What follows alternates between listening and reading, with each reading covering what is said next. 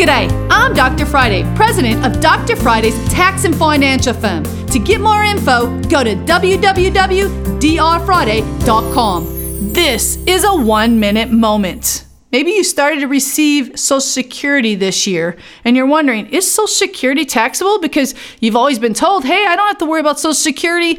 Yeah, not going to be the total story. So if you worked maybe and then part of the year and then maybe you start collecting Social Security, or you have other income, your spouse works and you started to return, Social Security can be taxed up to 85% of what you receive. So make sure you're not surprised, because I will tell you, I can think of 2 cases that happened last year in my office where they filed and forgot Social Security, and that could be quite a kick in the bottom there. So if you have questions, 615-367-0819. You can catch the Dr. Friday call-in show live every Saturday afternoon from 2 to 3 p.m. right here on 99.7 WTN.